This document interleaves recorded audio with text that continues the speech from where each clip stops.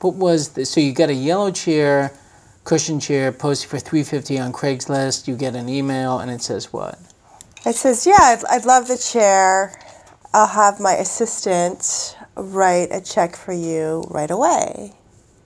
So here's the deal. So all I have to do is wait for the check, deposit the check, and then I send the chair. And there's something about movers he sent me, maybe it was even $900 in addition to the $350 for the movers, and that he was going to arrange movers to pick it up.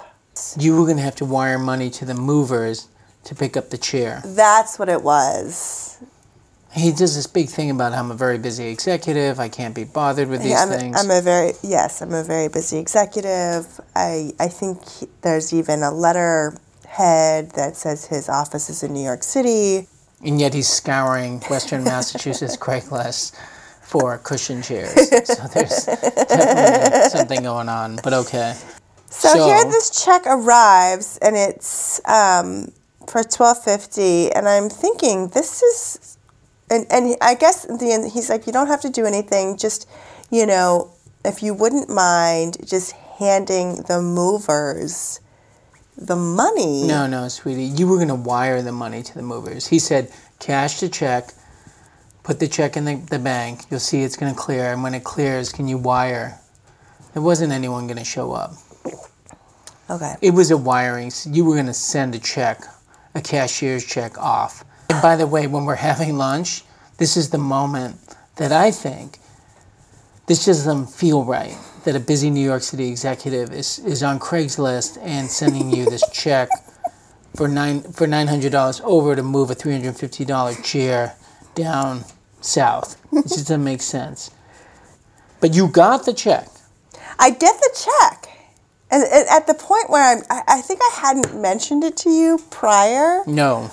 Because I just didn't want you to do one of your, gotta be careful, I just didn't want you to, how sometimes you like to sort of complicate. You think I complicate things. Right. So I just wanted to do this transaction, have it be smooth, get it done, right? Money's involved, so you want to sell that chair, and... Yeah, and you got the check. And I actually got a check. And it cleared. And it cleared. And he told you, he said, wait till it clears. And he said, wait till it clears, and then once it does, just wire this to this moving company. And you won't have to do anything, don't worry. And this is when I said, let's go to the bank, right? Because we were having lunch.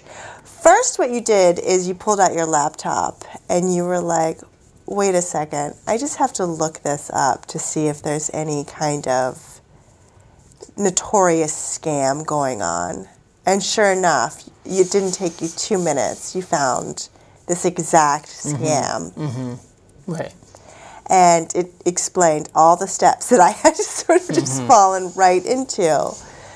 And all of this is predicated on the fact that the bank will say the check cleared before it is actually cleared. Yes. Which really is the bank's fault.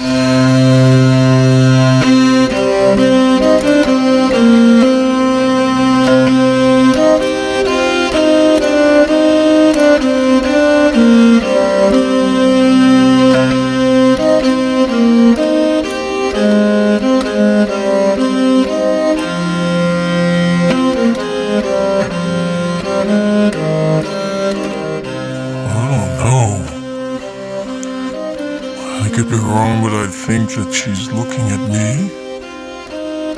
Is she looking at me? I don't know.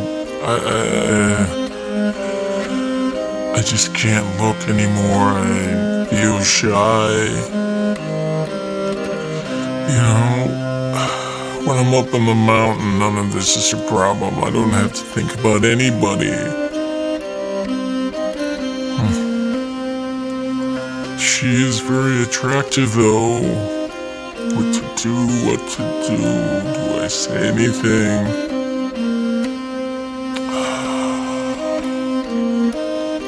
I just kill for it to be simple. It's always just so complex. Here in the valley.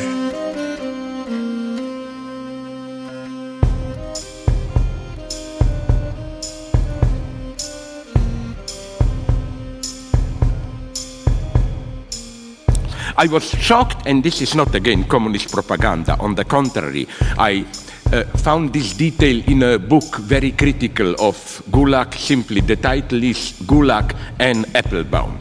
You know that in Gulag, every year on Stalin's birthday, they gathered all the inmates who had to sign a telegram of congratulations to Comrade Stalin, wishing him all the best, and so on and so on. Of course, it was a ridiculous ritual. It was not serious. But the point is, why this ritual? Because just think about it. You cannot even imagine such a ritual in Nazism. On Hitler's birthday, to gather all the inmates of Auschwitz and make them sign a congratulation message to Hitler, it's meaningless. Another point. The Stalinist show trials, you know, where the tortured prisoners admit, yes, I collaborated in a plot to overthrow and kill Comrade Stalin. Such a thing cannot happen, doesn't have any place in the Nazi or fascist universe. Hitler could have easily done the same. Select some visible, important Jewish figures and claim there is a plot again, and you torture them to confess. It's meaningless. Why? Because, and that's the tragedy, I'm not saying which one is better, because in Nazism, that's the horror of it. Apropos Jews, they are guilty directly for what they are. All you have to prove is that they are Jews. You then have to prove what they plan to do and so on. On the other hand, what makes Stalinism so mysterious almost is that these Stalinist enforced confessions project onto the prisoners a strange duality. You are, and they used all these terrifying terms, the Stalinists, scum of the earth and so on, but at the same time, they acknowledged to every accused prisoner the right, as it were, to step on her shoulders and objectively pass a judgment on her own betrayal. For example, the great Stalinist trials. You have there Bukharin, I don't know the big traitors for them. The prosecutor asked them, how did you become an enemy of the people? And as if from a totally objective position, they begin with, already as a young kid, I was educated by my parents to hate the working class and to enjoy exploiting them, whatever. But you see the paradox.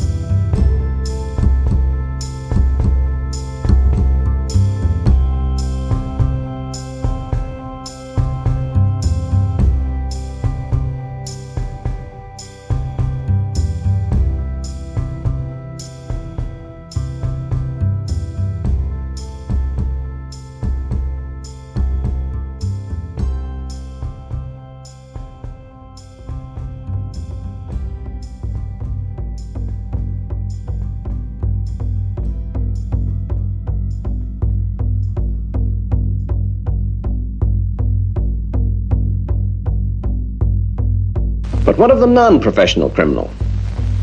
Far removed from the hoodlum mentality. The subject for whom the arrest warrant is the first black mark on a lifelong record of respectability. What can be expected of him? Alfred, look, tuna fish. I negotiated another little loan at the company today, Alfred.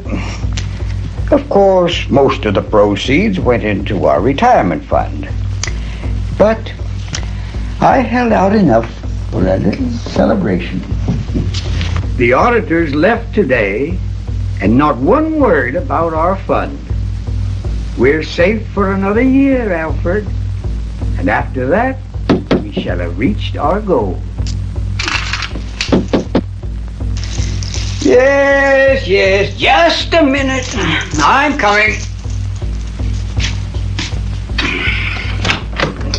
Yes? Henry Meade? Yes? We're police officers. I'm Detective Sergeant Case. This is Detective Hester. May we come in? Of course. I don't understand. I'm sorry, Mr. Meade, but we have a warrant for your arrest, charging you with grand larceny from the Municipal Finance Company. You'll have to come with us. But the auditors, they said nothing. Well, they couldn't have. Mr. Meade, anything you say from now on can be used against you in court. I know. I know. It's all right. Mr. Meade, Yes? the can opener. Of course.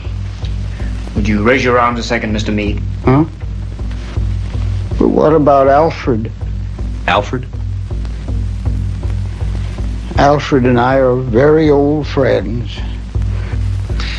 Well, we'll see that the landlord looks after your cat. May I say goodbye to him? Sure, Mr. Meade.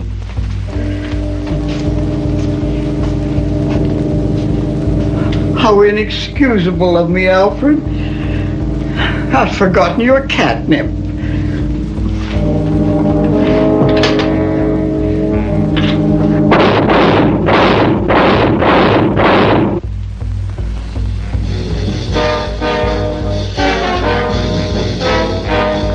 I'm sorry, Alfred.